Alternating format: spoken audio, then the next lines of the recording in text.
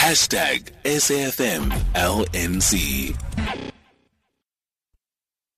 We are talking right now about the fact that zoologists should learn from zootonic pandemics, and joining us in the studio, well, telephonically while I'm in the studio, is a professor who is going to be explaining to us exactly what is going on and where can we find some key learnings. We've got Associate Professor from the University of Free State, Aliza le Roux. Thank you very much for joining us, Professor le Roux. Yes, thanks for calling. Now, Professor le Roux, it seems that some of the pandemics that we have faced, and I'll name some of the bigger ones, COVID-19 and HIV, are pandemics that are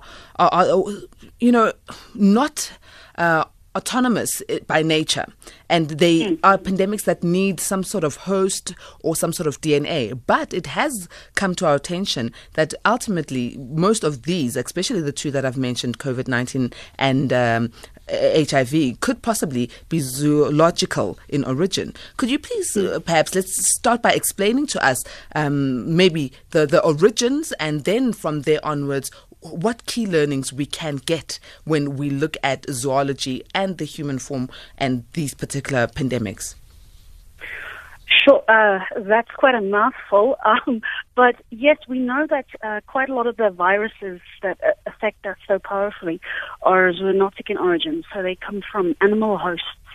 And the challenge then is that as we interact with animals in whatever way we do, whether we eat them or just get into close proximity to them, these viruses have a chance of jumping to us.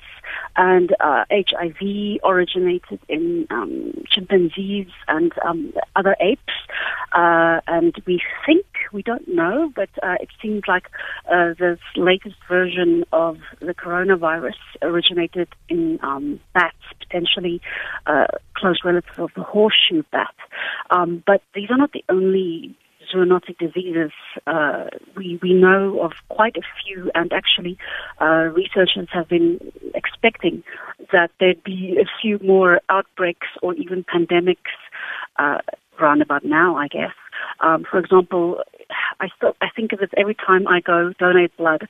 I still have to fill out a form saying if I got in touch with cows in England, from the 1990s when mad cow disease originated there, which shows you that these zoonotic diseases are not necessarily from, exotic wildlife, but from animal origins. And in the animals, it doesn't necessarily cause any kind of disease or any kind of illness, and this is why we don't know to stay away from them necessarily, because they're not walking around coughing like we would be if we caught the coronavirus. So it's a little bit scary if you think about it that way, because we do not know what viruses animals might have that we could catch, and at the same time, the way we interact with animals, it tends to cause some problems. For example, diseases, viruses specifically, they really replicate a lot, and they get to mutate a lot if they have a lot of different hosts that they can jump to and so on. So if we keep a lot of individual animals close together in close quarters like we tend to do with, say, chickens, for example, we create the perfect breeding grounds for potential future jumps to human hosts, which is, again, a little bit frightening to my mind. Definitely very frightening for all of us. I mean, there's the likes of the swine flu, the likes of the bird flu, and most of these, the origin would be from animals that we are always in contact with, either via eating or breeding or keeping as pets. Now, what is it that one should be aware of, especially along the lines of the fact that in animals, these particular diseases could be prevalent, but they will not cause the animal to cough or have any signs or symptoms. But when they come into human beings, then we can have these. So what sort of measures should we take before we even put the responsibility on zoologists? Well, we need to be more proactive about this. I mean, we can't pretend that we don't know by now that a new disease can just crop up from wildlife, and therefore I think one of the big things that, say, zoologists and so on should be doing is to be proactively monitoring what's going on in the animals that we're studying.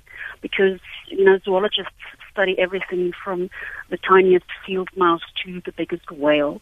And then we tend to focus on whatever our research question might be. But you can quite readily obtain viral data from these animals. You could, even just from feces, you can actually figure out what kind of viruses they have in their guts. And we're not doing this proactively because it costs money. and therefore, I think it is something that we should start doing, because that's a huge call at the moment, at least in the research world, that we don't know. We're not monitoring even diseases that we know are caused by spillover between humans and wildlife, like rabies, which is a fatal zoonotic disease. We do fine monitoring that in humans and monitoring it in dogs, domestic dogs, but we don't do so well when it comes to monitoring the carnivores, the wild carnivores, where it can originate or where we know it is. So we need to monitor better. And as for other animals, the animals we eat, we actually do know that if we cram animals together in a small space, like if we cram humans together in a small space, we create perfect transmission grounds for viruses. So this is something that we should start, addressing in our animal husbandry practices, I believe. Now, Professor le Roux, you mentioned the fact that when it comes to this particular research of zoonotic diseases, it's quite expensive and pricey. Right now, with the COVID-19 being so prevalent around the world, don't you think that then this is the time for scientists, zoologists, departments, governments across the world to invest in more research when it comes to zootonics, and also to give more arm and more leg for zoologists to be able to do this research, because perhaps this is where our cures may come from. Perhaps this is where we could stop an outbreak in the future. No, absolutely. And there's quite a lot of COVID-specific calls for applications for research that's out there right now. And the majority is really focused on the here and now, how we can treat the disease as it is in humans, not so much predicting future similar outbreaks, but there's definitely a lot of funding right now out there, and virologists and epidemiologists and so on should be jumping on these opportunities, and hopefully this also steers future directions of research, and especially in Africa, we have a slowly but surely growing focus on how important basic research is on the continent, and governments are starting to give more money for research, and especially on this continent where we have so much wildlife and such a fast-growing population of humans. The human-animal interaction is bound to increase. So hopefully this is a wake-up call to say, hey, we should definitely be investing money in these biological sciences too, not just the technology, which we all do want to invest in. So clearly, us as human beings need to be very aware of our interactions with animals, but also be aware of our environment, because it seems like it's not only just a case for zoologists, but also a case for zoologists and environmentalists and medical practitioners alike, who need to come together, because when it comes from animals, then it's like what we are experiencing now with the COVID-19, coming from bats, as it's currently being assumed, coming from bats, but we don't know how exactly it got into the human body. Was it via consumption or because the bats were flying around in our communities? And then it looks like everyone needs to work together to be able to come up with solutions, or else we might find ourselves at the very same juncture with a different pandemic in the future. Yes, I absolutely agree. And what you didn't mention was how important the social scientists specifically are. How people that know how to study human behavior, which is somewhat different from the other animals. It's very important that we bring people together from different fields to contribute their expertise to focused projects. What are the focus areas right now when it comes to zootonics and pandemics? So, for good reasons, the focus areas would all be trying to find some sort of vaccine or different kind of therapy or some kind of treatment of the symptoms to reduce the likelihood of death, basically.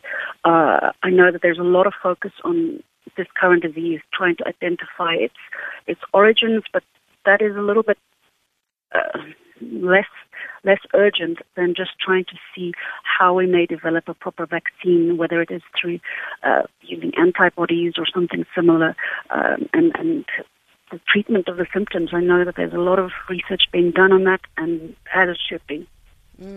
Definitely, we do need this research to come through. We've got a caller on the line, and I'd like to remind everyone listening that you can join in on the conversation.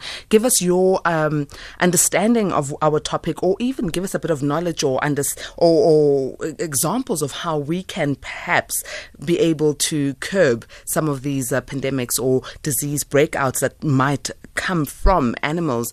And we are speaking to Professor Aliza le Roux. I almost said Amal le Roux, and that's a musician. So Professor Aliza le Roux, who is an associate professor at the University of the Free State. We are speaking about zoologists that need to look into zootonic pandemics. The number to dial is very simple, 011-714-4045 if you want to call in. Alternatively, 0891-104-207. If you'd like to SMS us, you can do so on 41391 or WhatsApp us on 0614-104-107. On DSTV, we're on channel 814. And remember that we are also on social media platforms at SAFM Radio, at Patricia Nduli. Professor, we've got someone on the line here, but before we get them on, I just want you to tell me something. When it comes to the fact, when we started off the conversation, you did mention that HIV is said to have come from the ape family, and now yes. COVID-19 is coming from the bat family, but it's not really founded. How did research get to the point that we are assuming this and there's no real foundation? Because that also gives us a bit of unease as human beings. I'm not quite sure what you mean, but when we try to figure out the origins of these diseases in animals, we basically do what, like a paternity test, or trying to figure out your origins by looking at your DNA and seeing what matches we can find, or how closely it matches what we know in other people. And for the viruses, therefore, I think we know the full genome of about 17,000 different viruses, and then we compare this novel virus, so the novel coronavirus, or we compare the HIV virus genome with what we know of viruses in different animal species, and then we try to see what is it most similar to, and therefore what it is most likely to be. Where it was most likely to originate. And I know with the horseshoe bats, for example, we found like a 94% similarity with the virus that's in the bat compared to the virus that's in the humans. Would there be any merit if we were to say, let's partition ourselves, even those with pets, those who have chicken coops and cows and so on, to then say perhaps this area only animals are allowed here, and in this particular area of any a country or any province, then it's human beings, and only people who are scientists or people who are able to understand animals should be able to interact with animals in order for us to curb even things like rabies and the likes? Well, we would have to consider all the practicalities of that, and I don't think.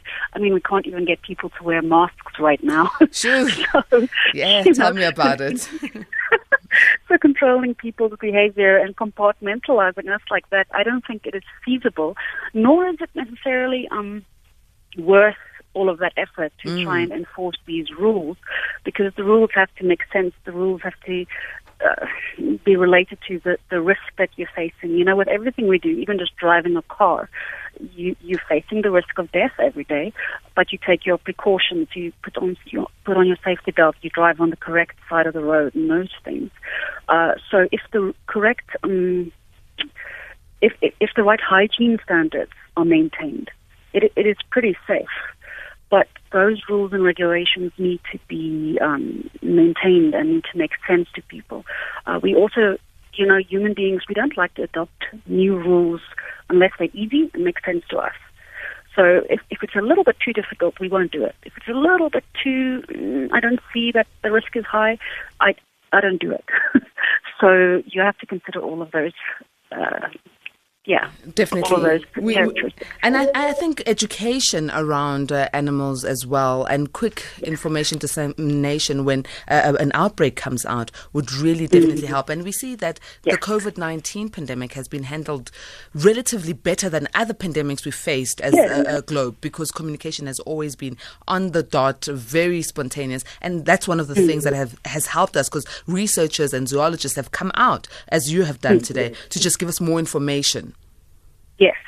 No, I agree. I'm so glad for all of the positive and correct information that's out there. But of course, there's also a lot of conspiracy theories out there, and we always like those. We're drawn to the exciting stuff, aren't we? So you can't blame us, eh? We're all humans. We like a bit of excitement. Now, and just in parting, Professor le Roux, what is it that you can give us as a parting shot when it comes to zootonic pandemics? For me, what we should be taking from this zoonotic pandemic is that we need to take better care of our relationship with the animals around us, and that includes the animals we eat.